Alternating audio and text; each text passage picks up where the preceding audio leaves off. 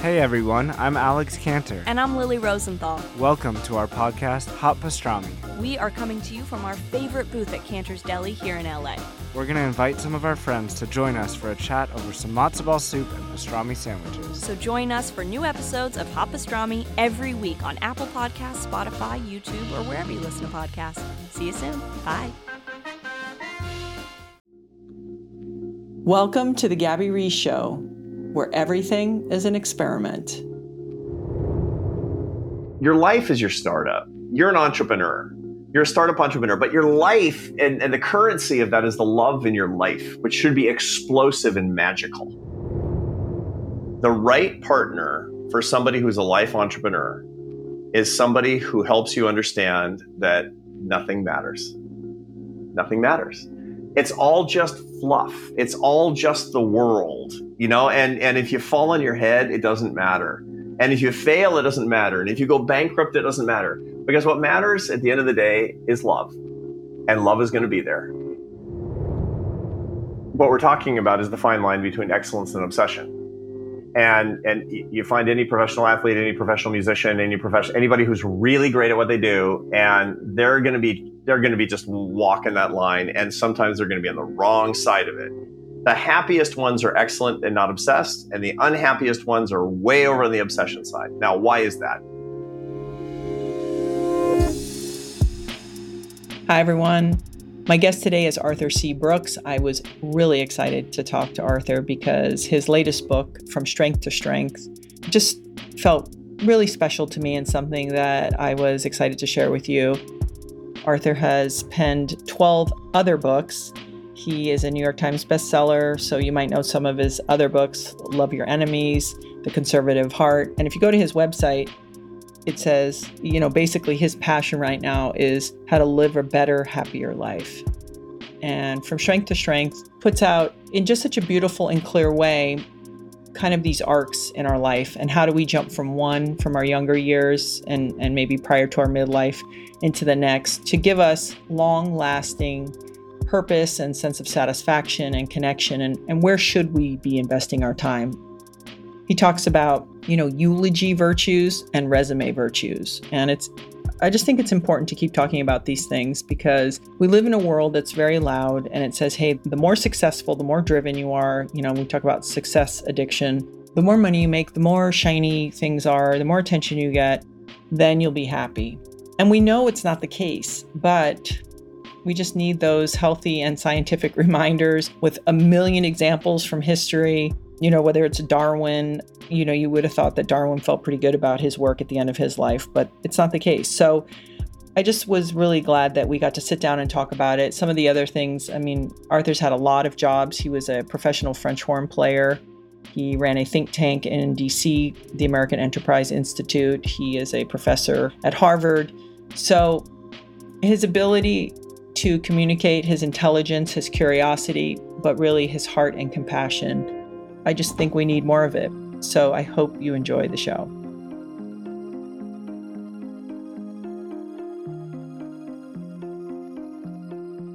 So Arthur, thank you for joining me. I really just want to tell you, I loved your book.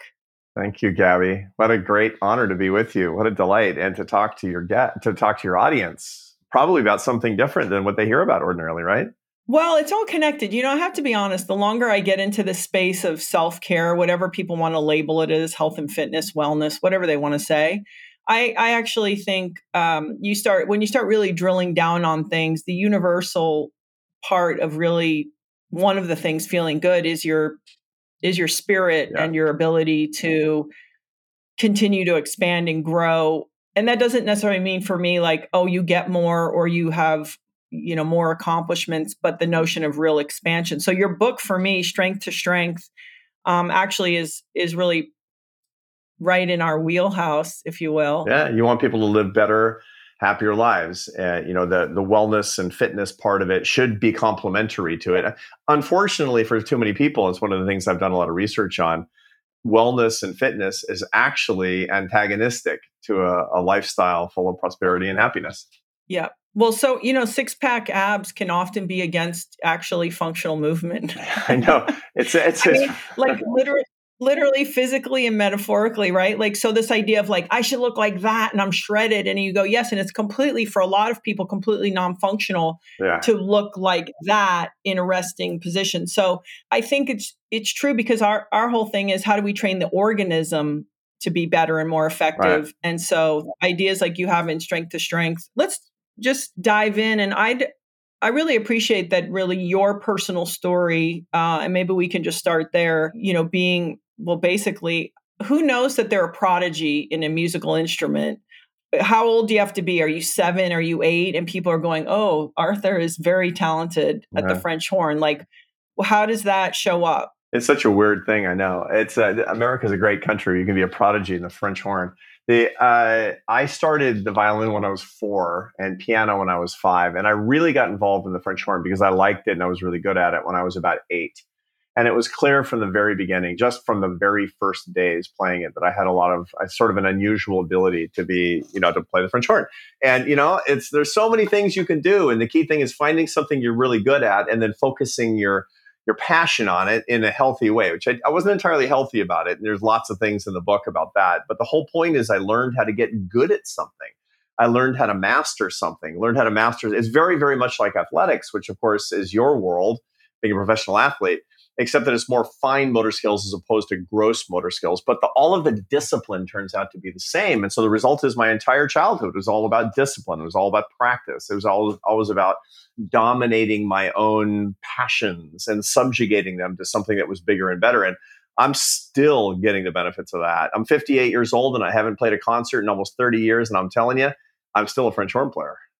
Yeah. Well, well, actually, I'm going to push back on that and say, really, is your Arthur, and one of the things you have done very, very well is play the French horn, and all of those lessons and that ability to hyper focus and learn. And because I think, and you talk about this and we'll get into it, this whole notion of like identity all the time. Yeah. Because I've gone through it, like, oh, you're that volleyball player. Well, no, I'm Gabby. Yeah. And one of the things I have done, but I know what you mean, all of the schooling. So you're 19, you're kicking ass, you're traveling around, doing 100 concerts a year and things like that. And, you start to notice that it's different. And your whole thing was like, oh, I'm going to be the best French horn player in the world. That's it. That was what I was going to do. And again, a lot of what you just said, it shows this complicated relationship that people have with excellence. So there's the good side, there's the light side, which is the discipline, which is the ability to focus, which is the ability to dominate anything. Because how do you get a really popular podcast? Well, first you become a professional volleyball player. I mean, the truth is all of those things are fungible, but then there's the dark side. And the dark side is the unbelievable self-objectification that comes from saying, I'm going to be number one in something. Ordinarily, by the way, that comes from the objectification from your parents who say, oh, Gabby, you're so good.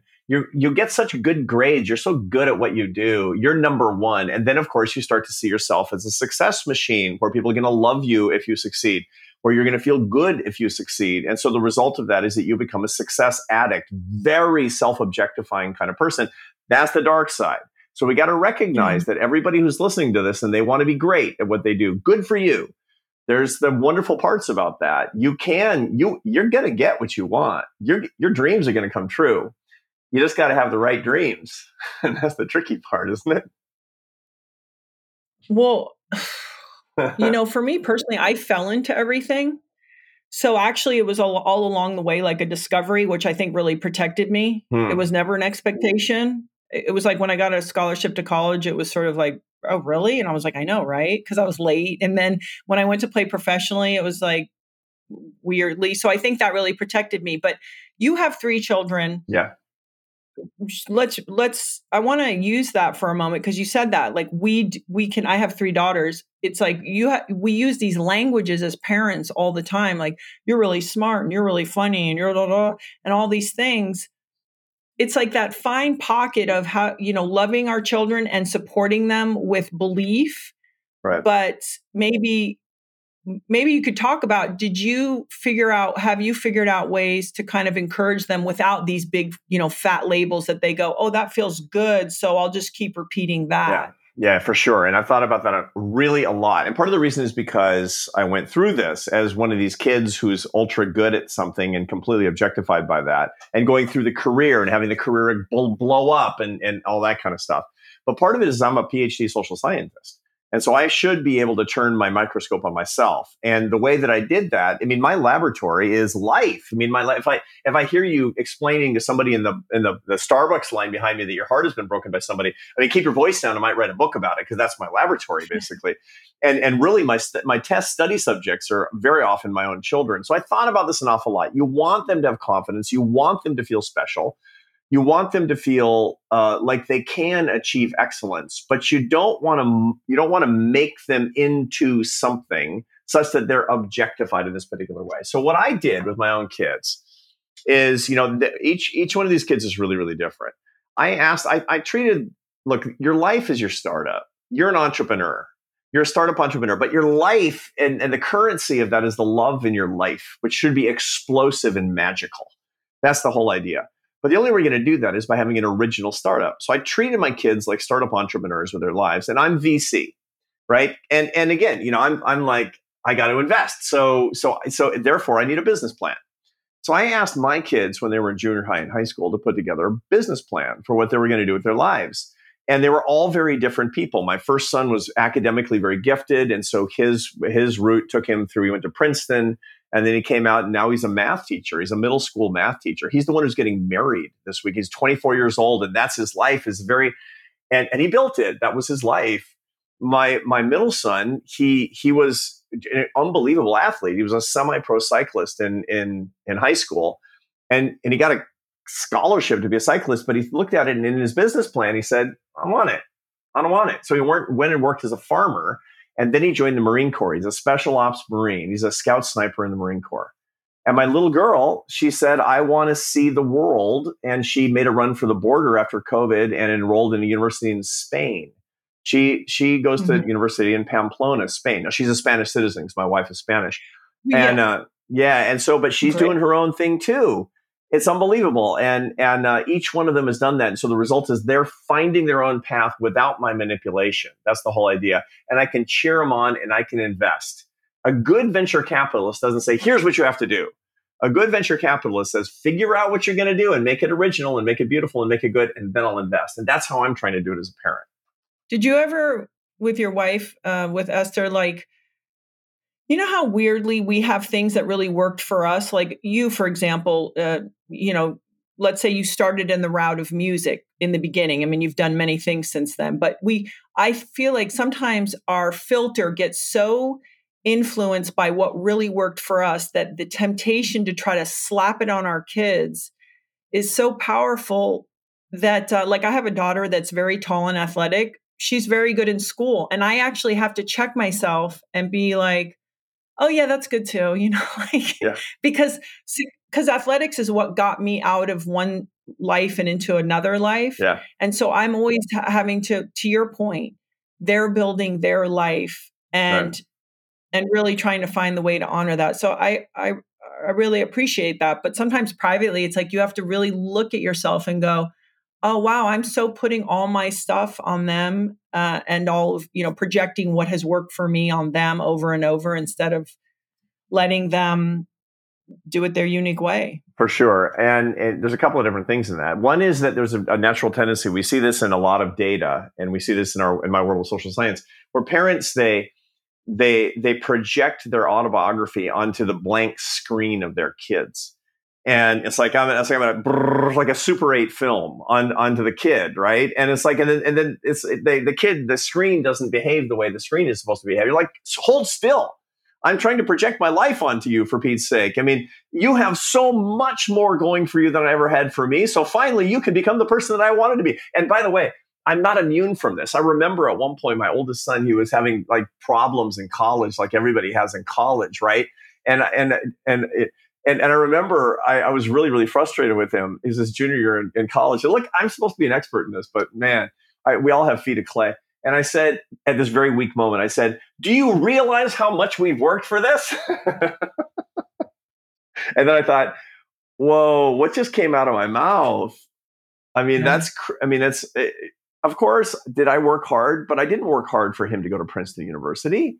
I made a living and paid for his tuition. Are you kidding me? That's ridiculous that I should put it this way. What I was doing was projecting my own insecurities. I mean, I didn't get into a good college. I got tossed out of college when I was 19. The reason I became a professional French horn player is because I wasn't doing the work in college. I didn't do my required classes. I was taking North Indian classical drumming and Indonesian dance instead of my required classes. They're like, maybe you should pursue your excellence elsewhere, young man. And I always want, I come from an academic family. My dad was a professor. My grandfather was a professor, and my son. Oh, holy cow! He was doing all this stuff that I always wanted to do. And then, but look, that's what it means to be a parent: is being really, really super self-aware. I mean, it's never ending. So let's go back to you're 21 and pieces that are normal or okay, easy for you to play all of a sudden start becoming a little bit more challenging. And, you started having an experience that sort of redirected your path. Yeah, that's for sure. I fell off the stage at Carnegie Hall in the middle of a concert. Yeah, that's an experience. I mean, it's like anytime anybody says that they have a bad day at work, I'm like, a little respect here. And I fell off the stage in my Carnegie Hall debut into the audience. I mean, it was so horrible, but it was just crazy. It was this crazy thing. What happened was I was a very nervous public speaker. Now I do 175 speeches a year now. And the reason is because everything is easy in life when you're not holding a French horn. But back then, I was so nervous about speaking in public, and I was giving this concert. And it was going really well. But I had to speak, and I was so nervous when it came my time to speak. I was kind of walking unsteadily toward the audience and holding my French horn, and I wasn't watching my feet.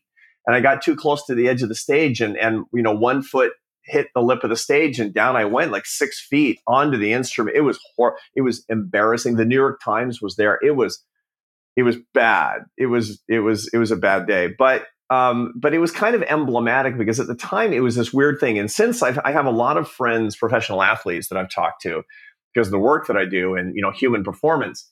And a lot of them will say this too, that a lot of professional athletes, they'll get better and better through their teens. I mean, cyclists, for example, I've met a lot of cyclists, for example, and the cyclists are supposed to get better through their 20s, and they're supposed to really start peaking in their late 20s, even early 30s.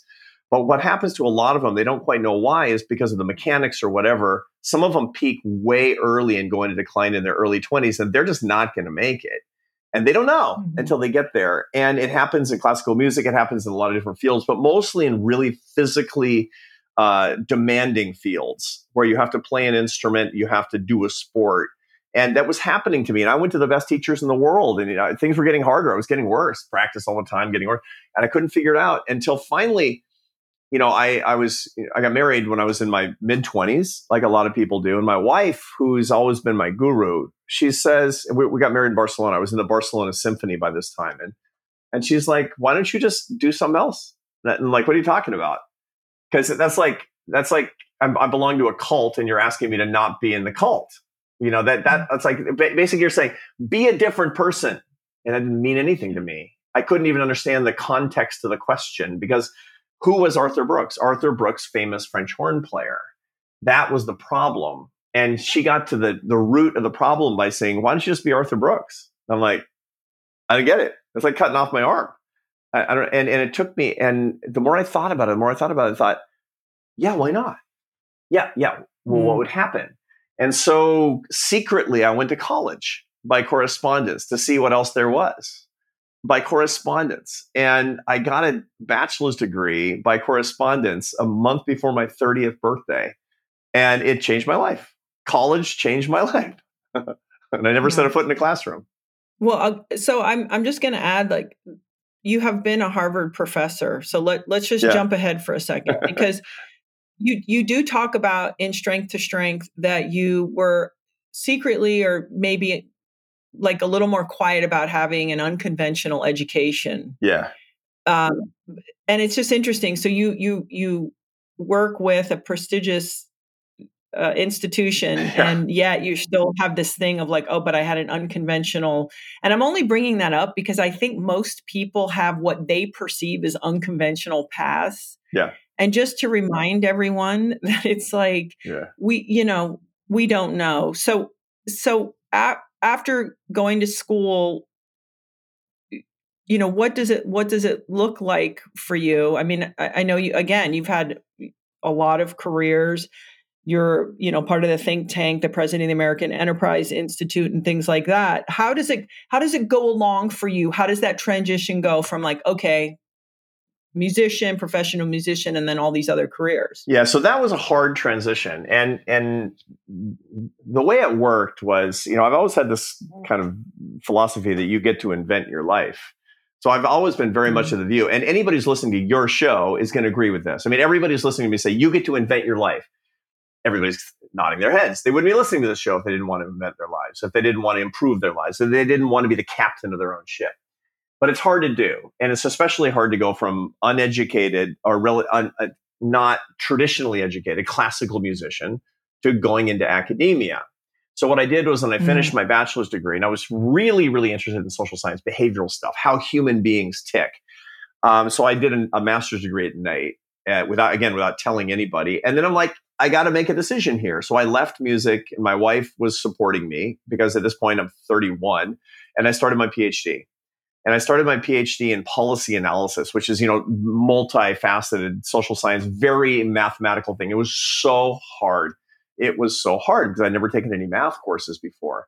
So I was getting tutoring all over the place and just doing the absolute best that I could. But I was convinced that if I figured out how the system worked, I could make it work for me. And after a couple of years, it started to get easier. And then by the time I finished my PhD and I became a professor at that point. And I had made this switch, like as big as you can get, classical French horn player to PhD social scientist, college professor. And then I was like, you know what? It's not the last change. I'm going to do this every 10 years. I decided that I'm going to have 10-year cycles where I'm going to take my career down to the studs and do it again and do it again and do it again. Because it's so interesting to have two lives. All of the good parts about being a French horn player, I poured it over into becoming a public speaker and writer and professor. And then I went, after 10 years of that, I went and I became the CEO of a think tank in Washington, D.C. And for people who aren't nerds, and so they don't know what a think tank is it's like a university without students. It's a research institution that does work to improve public policy, economic policy, foreign defense policy, education, health, you name it.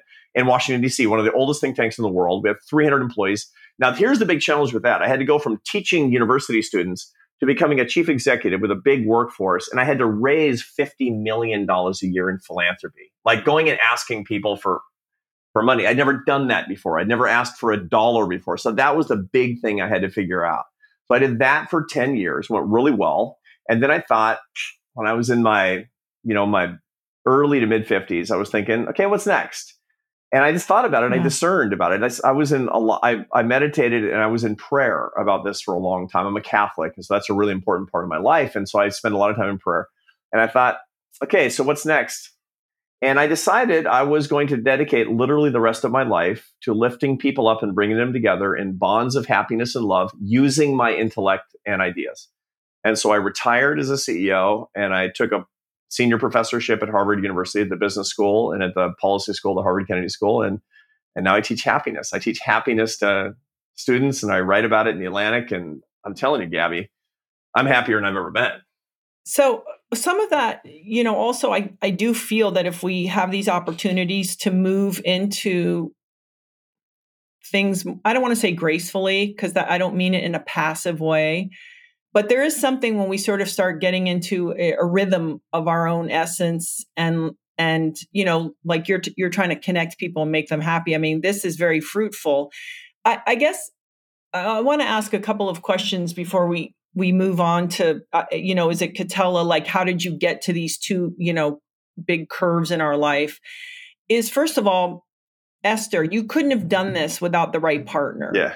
Yeah, for sure. So what is it that she was able to provide to allow this room for you to land in all of these, because you had to have, it's already scary enough to try to do it. Yeah. How do you, what does she do? What environment is created that can encourage someone to be able to do that? It's a great question. And Gabby, you're the first person who's ever asked me that question before. And there's an actual answer to it. The right partner for somebody who's a life entrepreneur is somebody who helps you understand that nothing matters. Nothing matters. It's all just fluff. It's all just the world, and if you fall on your head, it doesn't matter. And if you fail, it doesn't matter. And if you go bankrupt, it doesn't matter. Because what matters at the end of the day is love. And love is going to be there. That's the safety net. I have this perfect safety net. Not money, not security, not a home. I have love. That was what it was. I knew that no matter how much of a failure I was ever going to be, which some days it was certainly going to feel that way, that my wife's going to love me exactly the same. And that no matter how good it was, that she wasn't going to really care. And it was weird because I remember she said, we were preparing for From Strength to Strength, the book that we're going to talk about here, and she said, what do you hope happens? And I said, I hope it's the #1 New York Times bestseller. And she said, you shouldn't care about that. And she said, I don't care about that. And I said, well, let's just see. And it was, and she didn't. She literally didn't care about it. She didn't ask about it. I had to bring it up. Well, because the part that you were in charge of was done. You wrote the book. You did the book, right? Like, I think that that's the other thing is when you do it because you want to and you set it out there, how people respond, it's kind of, you're not going to control that anyway. So you did the part you were, but that's, do you think Esther just was born this way? Because very few people, I think that's something that a lot of times it takes us a lot of work to get to. Yeah. It's very unusual to have someone who is there that early in life. Yeah, she loved me unconditionally from the very beginning. Now we had a weird beginning. That was an unusual beginning. It was a very entrepreneurial beginning. We met actually at a concert that I was playing in France. I was on tour in the Burgundy region of France, and I saw this girl who was and she was smiling at me. I'm like, that's awesome. So I went to I'm a red-blooded 23 or 24-year-old man, and I go talking to her. I'm like, because she's so beautiful, and it turns out she speaks 0 words of English. And I can only figure out through an interpreter that she's not French. She's actually from Barcelona. She's Spanish. And so I figured out how to convince her to go to dinner with me, which was unbelievably awkward. I mean, no words in common because I spoke nothing but English and she didn't speak English at all. So, and I went home and I called my dad after a week. I'd gone out with her 3 times that week. And I went home and I called my dad. I said, Dad, I think I met the girl I'm going to marry. He's like, great. When can I meet her? I said, well, I got problems. I got problems. She's not in the United States. She doesn't speak English and she has no idea we're going to get married. And I don't want a restraining order put on me. So, so what I did was I put a plan together to move to Spain, to get a job in an orchestra in Spain and to learn the language so that I could propose to her. That was what I was, because obviously you can't, And so I did, and I studied Spanish and Catalan, and I, made a living in the whole thing. And it took me a year and a half to close that deal, by the way. But we just celebrate. This year we celebrate our 31st wedding anniversary. So it really, really started. So she's the kind of person who's like, yeah, why not? Whatever. Yeah, totally. Good. Let's do that. Yeah, married. Yeah, foreigner. Yeah, he seems nice. And sometimes there's a cosmic convergence. This is not soulmates. This is a kind of an intuition is what it comes down to. But look, she didn't have the criteria to love me conditionally from the very beginning because we didn't even speak the same language for years. I mean, our communication has marginally improved in the past 31 years.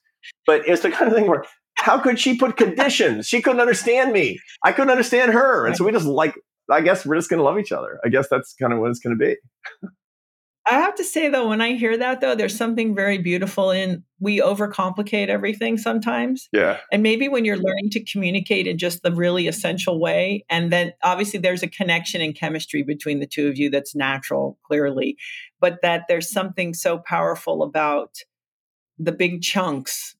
And isn't everything else sometimes the noise? I don't like the way you said that to me. It's like, really? If you've been in a long relationship after a while, I feel like you try to stay focused on, is this really important? Is this what we, need to focus on? Yeah. Yeah, because that really struck me in the book. It was very loud and clear. I was like, this woman is an interesting partner to be able to, or just to navigate this with somebody.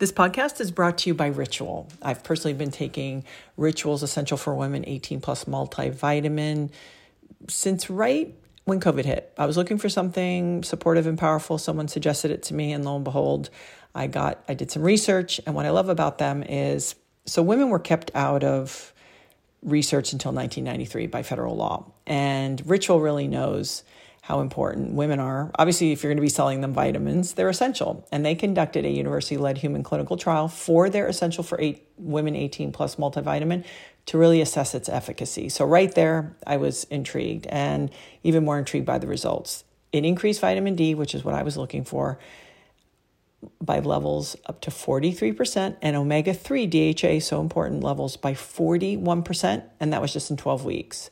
So they take the time and energy to figure out, hey, does this work? And is it going to be good for these women? And not to mention that what they do is so smart. They kind of hone in on 9 key nutrients, and they put it in 2 delayed release capsules per day that optimize your body's absorption.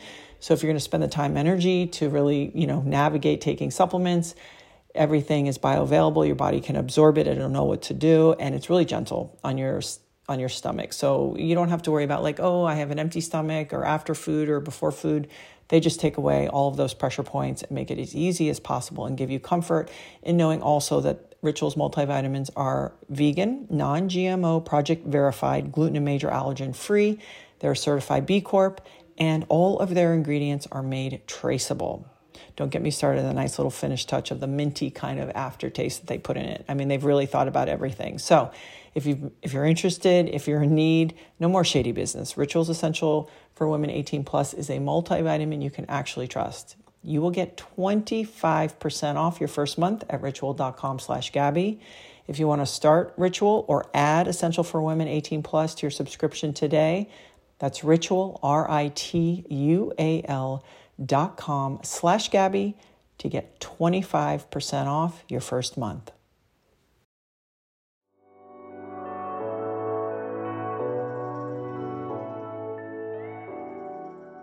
So strength to strength, you read something, you see something. Like I said, I don't know if I jumped the gun. Is it Catella? I don't know. Some report about these sort of natural arcs in our life. Yeah. I'd love to know, because taking on books is no joke, and, sort of saying, I'm going to really dive in and write about this. So, what prompted that? Well, so as I've gone from these, you've talked about these arcs of, different things, going through stages, going from different, jobs and careers, pretty radical shifts. One of the things that I noticed is that what used to be easy for me wasn't. So for example, when I first came out of graduate school with my doctorate, I was writing these very technical mathematical articles, so technically mathematical or mathematically technical, I should say, that I can't read them today. I don't actually know what I was writing about when I was 35. I could probably kind of get the groove back a little bit, but not entirely. And I noticed that there was something different going on. However, I noticed that by the time I was in my early 50s, I was much better at explaining very complex concepts than ever before. I had much better pattern recognition. I was exhibiting a lot more wisdom. So I started looking at what the social psych literature had to say about that. And it turns out there was a guy named Raymond Cattell. He was a social psychologist, a British social psychologist from the mid 20th century, who noticed that there's 2 types of geniuses out there. So there's geniuses who peak really early. They show preternatural gifts in their teens. In their 20s, they get better and better. Through their 10,000 hours, what they're good at, they become unbelievably good at. And they peak usually at their late 30s and then start to decline. And these are the people that have focus, they have innovative capacity, they have working memory, they have high levels of creativity, especially in sciences, but not exclusively in the sciences. But they find that they start burning out on what they do in their early 40s because they're not making progress anymore. So this is the key thing. Your dentist, who's like a really good dentist, weirdly starts taking Fridays off when he's 43. And you're like, what?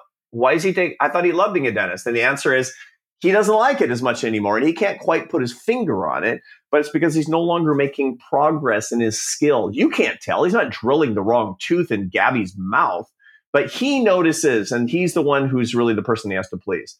Okay, that's the first kind of genius. The second type of genius blooms much later, and you'll find geniuses that are unbelievable at teaching. They're really good at for example, putting ideas together that already exist. These are the historians. These are the professors. These are the team leaders. These are the CEOs that are real coaches. So what you find is that the early kind of genius is the startup entrepreneur. The later kind of genius is the venture capitalist. The early kind of genius is the academic researcher. The later kind of genius is the master teacher. The early genius is the star litigator. The later genius is the managing partner of the law firm that makes the law firm unbelievably rich.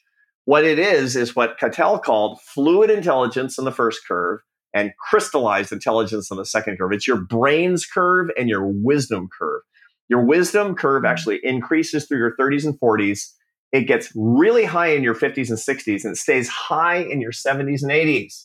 So here's the trick, Gabby. You need to be on your fluid intelligence curve, and in your 40s, walk across to your crystallized intelligence curve. And that's what your career or job or life transition should be. So you give a lot of examples in the book. You talk about Darwin going, having his own frustration at the end of his life or feeling dissatisfied because he couldn't continue, sort of this hyper achieving mentality. And I think this is important too, that the chances if you've been identified at something good early in your life, there is a bigger chance at the end of your life's arc that you will be more disappointed or unhappy than, let's say, somebody who lives, quote, a regular life, whatever that means, or never was overly celebrated as like, you're extra smart and talented and athletic and whatever. So it's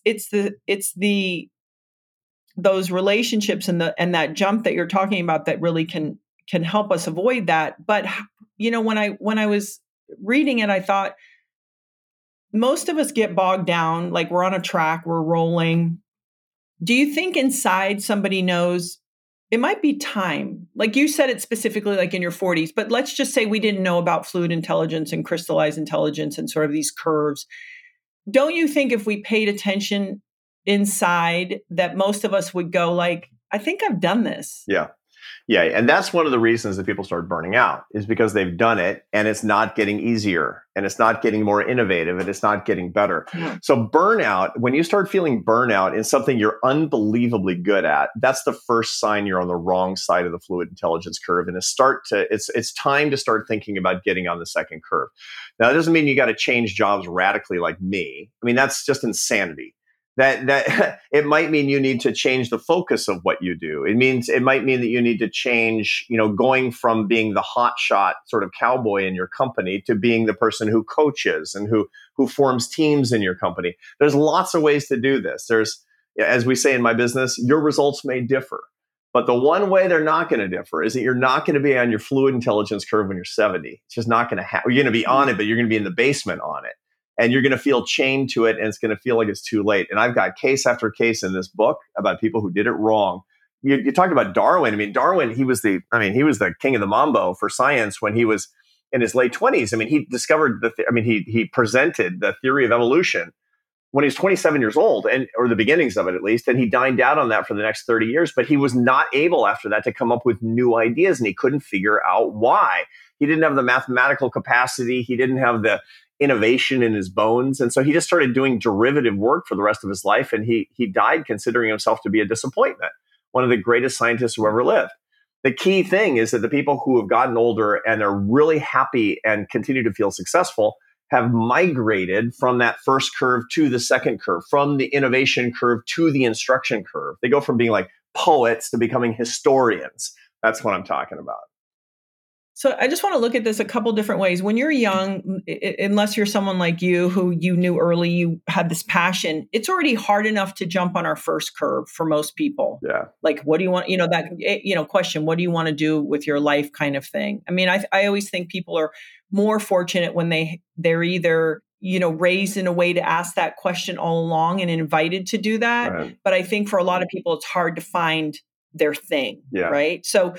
So let's say they're on their thing, they finally put it together, and now we're saying to them, hey, and by the way, you got to find another thing or a different version of it. What would you say to people that are like, holy cow, Arthur, I finally put it together And now you're saying I should look ahead in all the other ways I'd like to contribute. Because I thought about that a lot. Yeah. A lot of people struggle with that. I find in my students that they think the world is supposed to tell them what their passion is. And they're very envious of people like you who, in college you found out you were the superstar athlete and then you were recruited to be a professional athlete, which is everybody's dream. Now, it turns out it's not that great in a lot of ways. It's not that fun all the time. And, professional athletes are not the happiest people, when I talk to professional athletes, because woe be unto you if you make something fun into your job. It's going to become a job. So there's a lot that goes into that, complicated stuff that goes into that for sure. But a lot of people they think the world is going to roll around at their feet. So they say like, okay, I'm going to go to the fanciest college I can get into. And they're in college, I'm going to figure out what I really like. I'm going to take a bunch of classes, and then I'm going to get really jazzed by something. It'll make it my major. And then I come out and do that for a living. And then they take a bunch of classes, but they're still not passionate when they come out. So they take a job after college. And then after a couple of years, they're like, maybe I'll get a master's degree. Then the world will tell me what I'm supposed to like. I get MBA students at the Harvard Business School and their last semester of their last year in my happiness class. And they're like, I'm still not completely sure. Of course you're not. And there's a whole bunch of reasons for that. The idea of finding this abiding passion that, the world is going to reveal itself to you. That's not right. And part of the reason is because your passion is about living. It's about loving. It's not about what actually makes your paycheck. That's sort of details, and figuring out, for example, that you're very interested in science. That's a lot more important than that your passion would be working at a bioengineering firm in Boston. I mean, that's just the expression of a particular passion. So learning about things that make you interested, that can make it possible for you to serve other people, that make you feel more alive than you were when you weren't doing it. These are the ways that I work through my students to find the things. And these give you categories of things. Everybody can do a bunch of things. There's a huge number. You just got to find the right category. You don't have to find exactly the right thing.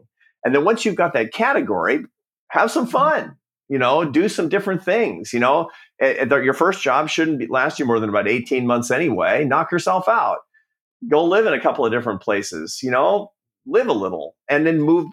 And then sometime when you're in your late 30s and early 40s and mid 40s, start thinking about migrating the way that you do it to get from that first curve to the second curve. This lowers the stakes.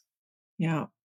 And forgive me for not remembering the group in New Mexico. It's like the mentor group, the new, the Modern Elder Academy. That's Chip Conley's group. Yeah.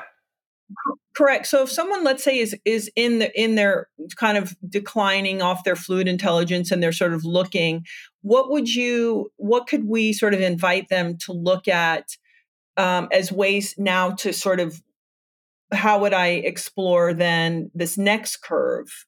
Yeah, so there's a couple of ways to do that. Here's one of the exercises that I give when I'm coaching executives, for example. And I talk to a lot of people in their early 40s that are thinking about this, and some who are a little bit late to the game, like I was, and I. So here's how I think about it. One of the things that we know from the literature is that you're going to get your heart's desire. I mean, I know it sounds crazy. It sounds like only Gabby Reese gets her heart's desire by being a professional volleyball player. But, the truth is that wasn't your heart's desire, probably. And the truth is that you're probably, with your husband and your children, you are getting your heart's desire. I mean, we get our heart's desire, as most people do. If you want to make more money than your friends, you probably will. If you want to have better relationships than other people, you probably will. You put where your heart is, that's where your treasure is stored up. This is the biblical principle, but it's a principle of philosophy and life. Okay, so what I do with my students is I say, okay, imagine yourself in 5 years. So, some people are listening to us, they're 25 years old. Imagine you're 30. I'm 58. So I'm imagining I'm 63, which is like freaking me out kind of. Anyway, so imagine yourself in 5 years and you're happy. You know what that means, right? I mean, you know how that feels at very least. Now, write down, it takes a little while, write down the 5 things that are the big reasons that you are happy in your own estimation. Okay, in your future self. What are the 5 things that would need to be going on in your life that are going to lead you to say, I'm happy. I'm happier than I've ever been. Okay, now, after you've done that, ask yourself this question. What am I most actively managing to? The answer is probably number 4 and 5. You're probably not actively managing number 1 and 2. because that has to do with stuff that you're hoping that the world will just do to you. I'll meet the love of my life. I'll just suddenly have a better relationship with my parents. I'll start, I'll be a better friend than I was before. Manage that actively and you will find your vocation. And then magic will happen because of these other things about your passion around your worldly vocation. Then it will find you. But it's not going to find you when you're not doing what you need to do for the enterprise of your own life optimally. It's funny how it's in conflict though, because when we can tune everything out and really get in touch with what we want and like, it always seems not enough, or in the world's view, too small, too quiet. It doesn't have a big sexy around it. And it's interesting when you talked about, sort of people, the Harvard study, what's the oldest study there is about, this group of men, some from the university, but also other high risk group where they followed them and they said, listen, some of them, this study is like they'd be in their 80s and 90s, I think, and they're studying their grandchildren, but we could have told you when they were 50, based on their connections, who was going to work out and feel pretty good by the time they were 80 based on relationships. And I don't know where it goes. When I thought about this book, you think about culture, community, civilization, humanity, it would make perfect sense that people of my age and your age would be there to be of service, to be mentors, to coach, to uplift, to share, because it would seem that that's how it would work well. Right. That it wouldn't be like, hey, you got to knock me off the mountain. It'd be like, hey, I've done this. I know some stuff. I can help you, elevate you. So when you talk about strength to strength, I feel like it also just seems like the way a real community and civilization would work. Yeah. Well, it seems like it's the way it's supposed to be, but somehow we don't teach it, celebrate it, cultivate it. Yeah, that's right. And part of it is that there's a conspiracy.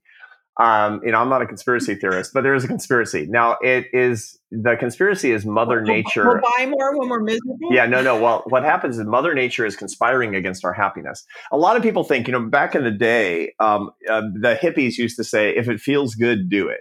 That is like the stupidest advice ever. That is the dumbest thing I've ever heard. That is life-ruining advice. Mother Nature wants one thing. That Gabby and Arthur and everybody listening to Gabby and Arthur are supposed to pass on their genes. That's what Mother Nature wants. That's it. And it turns out that's insanity. I mean, to begin with, I don't want 75 children. That's not that's not even what I want. But my biological imperative is to pass on my genes. Mother Nature doesn't care if you're happy. So to pass on your genes, what you want, what your natural tendency is to want is 4 things: money, power, pleasure, and prestige. Those are the big 4. Those are idols in life. And your intuition, the limbic system of your brain, which is the ancient part of your brain, evolved over a 40 million year period, is always saying money, power, pleasure, fame, money, power, pleasure, fame. If you get that, you'll be happy. No, you won't. Now, your limbic system is amplified by social media and the entertainment complex and marketing and the economy and et cetera. But all that stuff is just an extension of our brains. Mother Nature's at fault here. So you got to stand up to Mother Nature.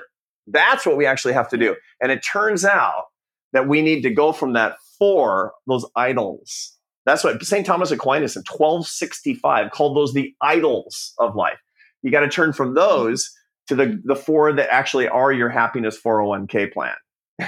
And that's faith, family, friends, and work that does just 2 things.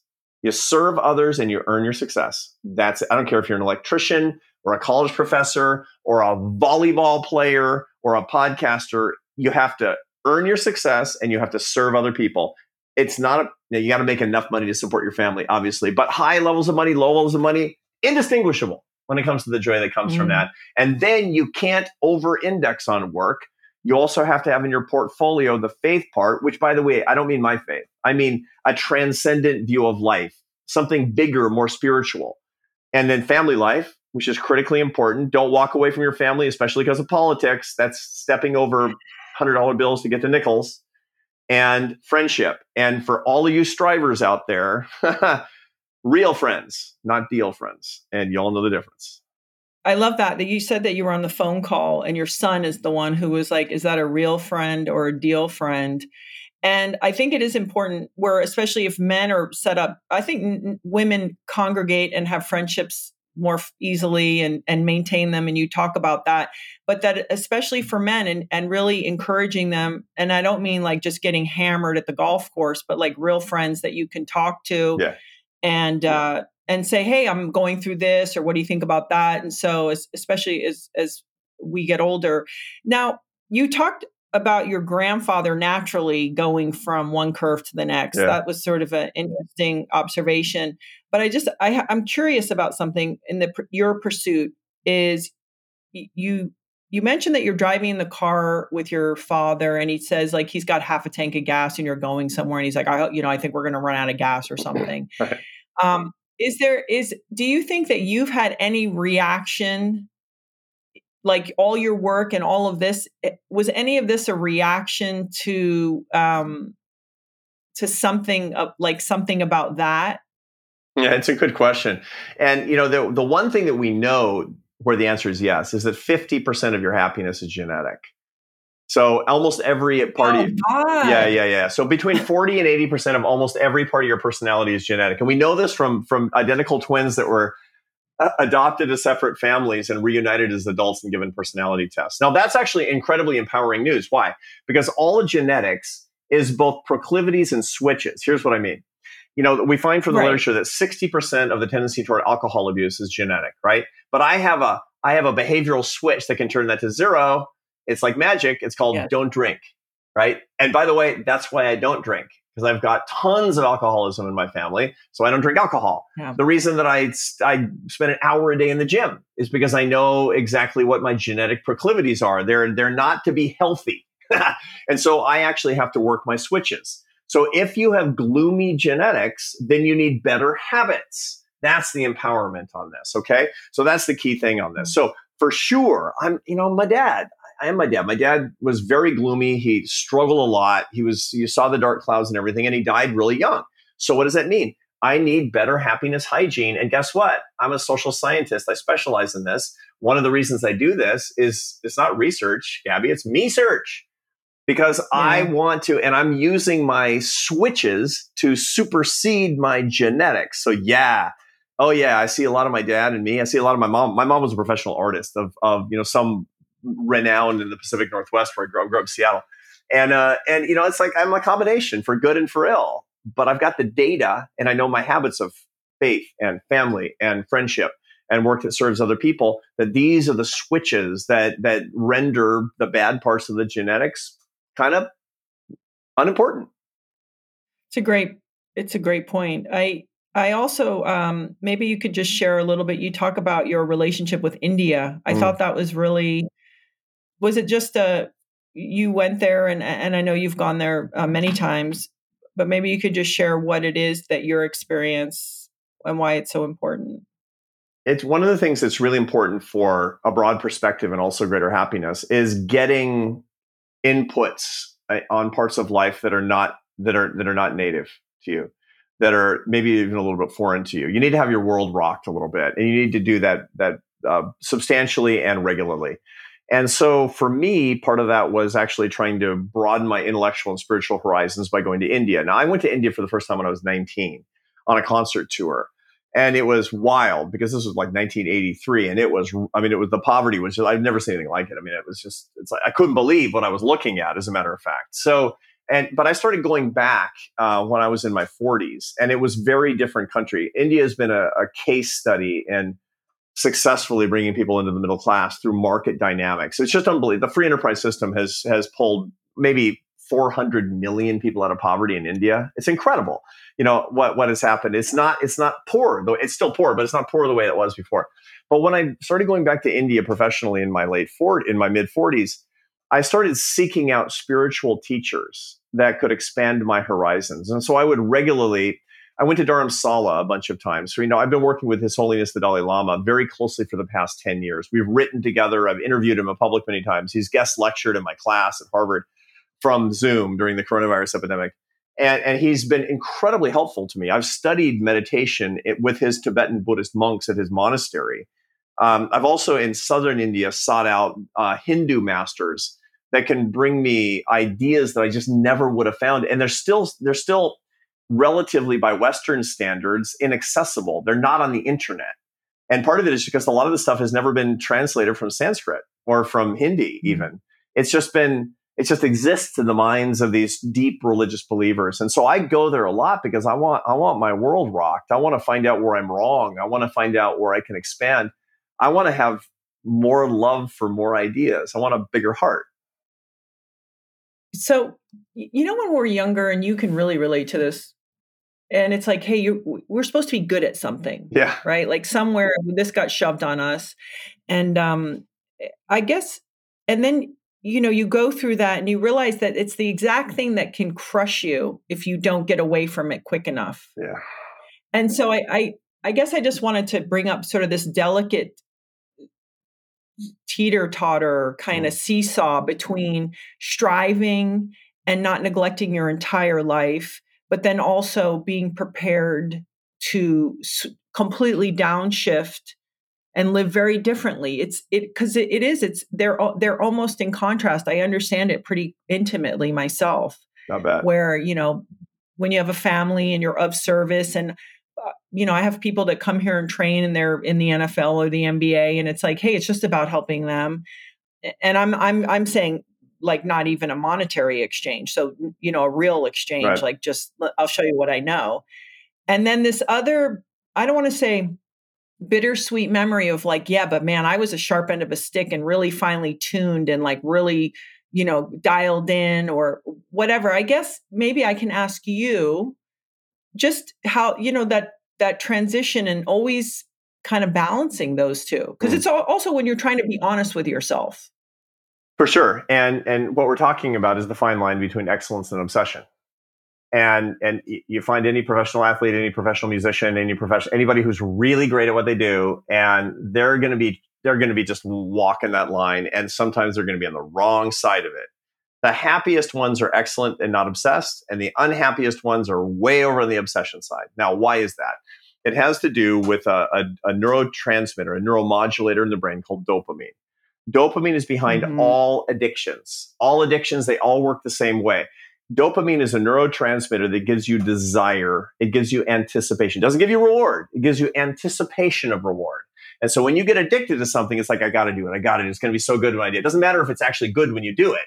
You just have to think it's going to be good when you do it because dopamine lies. Dopamine is a liar. And it's whispering in your ear how great it's going to be. And so this is what lies behind gambling addiction, which is really bad, obviously, methamphetamine, cocaine, alcohol, cigarettes, pornography, all these really bad addictive things.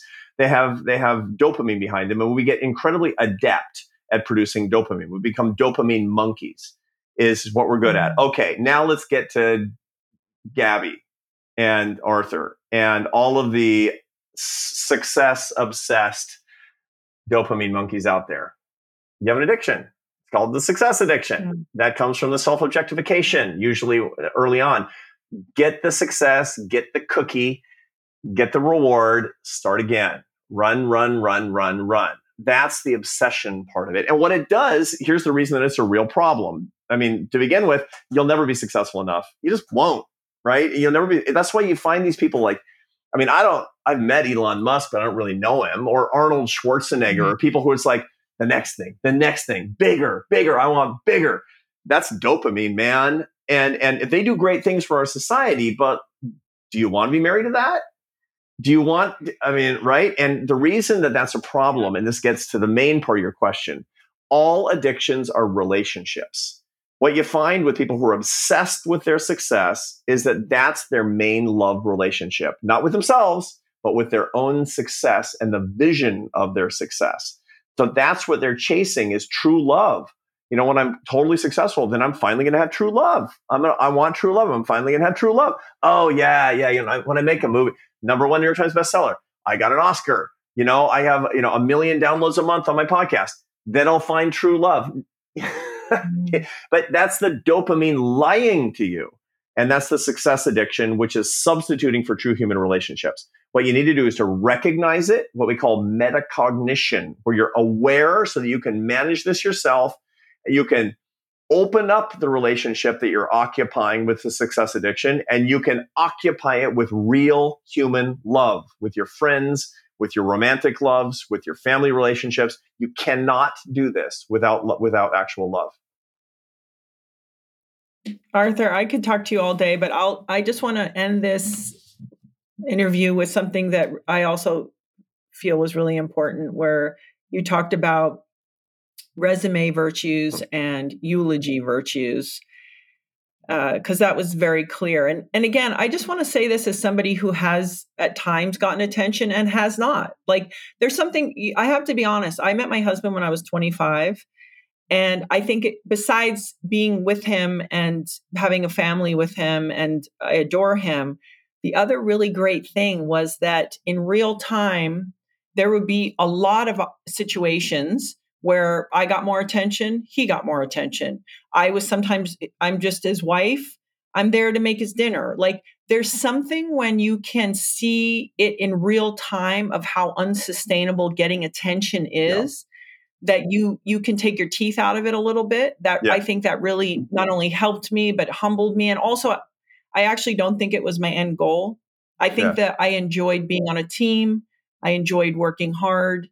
But anyway, my point is that I thought that was also important, because this thing that you're talking about, family, friendship, and faith, again, it's very quiet. Mm-hmm. Yeah. And it takes work. Like, when we get off here, you have all your family, coming there, your son, your son's getting married. Someone's gonna have to take the garbage out. Like, it's not, sexy all the time. Yeah. And so when you talked about eulogy virtues and resume virtues, I thought that was, something that would be, people would understand so clearly. Yeah, and we talked for a minute ago about the exercise where you put the 5 things that are going to be making you happy, and nobody's dumb. They know what they are. But number 1 and 2 is your eulogy virtues. Now, what is that? That's the stuff that people say about you in your eulogy.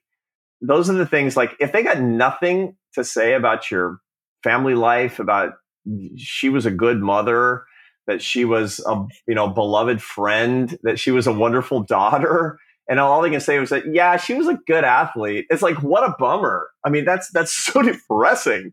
Now, maybe on the kind of the happiness bucket list, I hate bucket lists. I talk about that in the book, but maybe being really successful professionally was on there, but it was 4 or 5. Because if you're thinking clearly, 1, 2, and 3 are all these eulogy virtues. Your resume virtues are the things that you're always chasing because we care about social comparison and we care about prestige. Remember, the idols are money, power, pleasure, and fame. That all leads to eulogy virtues. What do we really want in life to be happy? Faith, family, friends, and work that serves. Those are eulogy virtues. Resume virtues are the first, and eulogy virtues, and that's the stuff they talk about. And I often think about this. I think about, how am I spending my day to day? And there's certain things I need to do. I got to make copy for my column, or the Atlantic is going to be knocking on my door saying, yeah, you got a contract here. Yeah, I got to show up for my classes, or get on the plane and go to speeches, all the stuff that I actually do. But at the end of the day, I'm thinking, what do I want him to say? That he had 1 million frequent flyer miles at my funeral? Not so much, as it turns out. I want him to say he was a great grandfather. He was a friend I could count on. I want my wife to be saying he was the love of my life, not, he wrote some good books. Yeah. And I'll end on this, is that you talk about that no matter who, it's like, it's going to be forgotten. It's not going to really matter. You talk about, highly powerful CEOs, and then within 6 weeks, it's like their programs are out after they retire and barely anyone notices that they're gone. So I just, thought that was such an essential part of the book, besides that opportunity to learn, oh, wait a second, I have a whole other curve I can jump on. And it's really different than the first, but it is so rewarding and can kind of, I don't want to say carry me through my life, but that's the whole thing, is like, I'd like to finish strong. And when I say that, I mean a sense of well-being and peace and connection. Laird and I joke about it. Sometimes it'd be like having this incredible, 7-course meal. And then right at the end, it feels like for a lot of people, they just serve a tiny piece of like crap for dessert. Yeah. Like you go through your whole life, and then if you haven't really dialed in some of this other stuff, you're sort of there on your own, and who's coming to visit you, and like, how do you feel? Yeah, totally. Absolutely. And this is the second curve is the other focused curve. The second curve is the service curve. The second curve is the love curve, is the way that you can express the values that really are truly important to you. It's, your root system. Your roots are intermingling and holding up the roots of other trees underneath you. Stop thinking about your leaves. Start thinking about your roots, because that's what your second curve is really all about. You can do that professionally. You can do that personally. But the bottom line is this. You referred to that famous Harvard study, an 84-year study of Harvard graduates, but also people who didn't go to Harvard, and then their spouses and their kids. So it was men and women, people, different races and different social classes. And in the end, the guy who ran it, a guy named George Valiant, who taught at Harvard Medical School for a long time, they said, how do you sum it up? How do you sum up 84 years of data? He's like, 5 words. Happiness is love. Full stop. The book is Strength to Strength, and Arthur C. Brooks, thanks for your time. And I just appreciate that you put this together for us to read. Thank you. Thank you, Gabby. Wonderful to be with you and your listeners. Thank you so much for listening to this week's episode. If you want to learn more, there is a ton of valuable information on my website.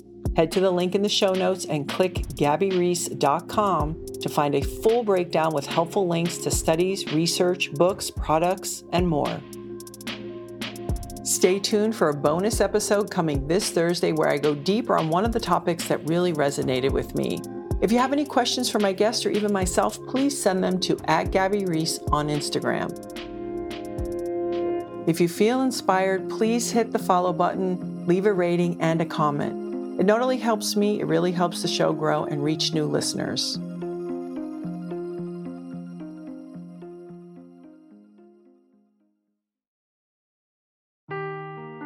Seeking the truth never gets old. Introducing June's Journey, the free-to-play mobile game that will immerse you in a thrilling murder mystery. Join June Parker as she uncovers hidden objects and clues to solve her sister's death in a beautifully illustrated world set in the Roaring '20s. With new chapters added every week, the excitement never ends. Download June's Journey now on your Android or iOS device, or play on PC through Facebook Games.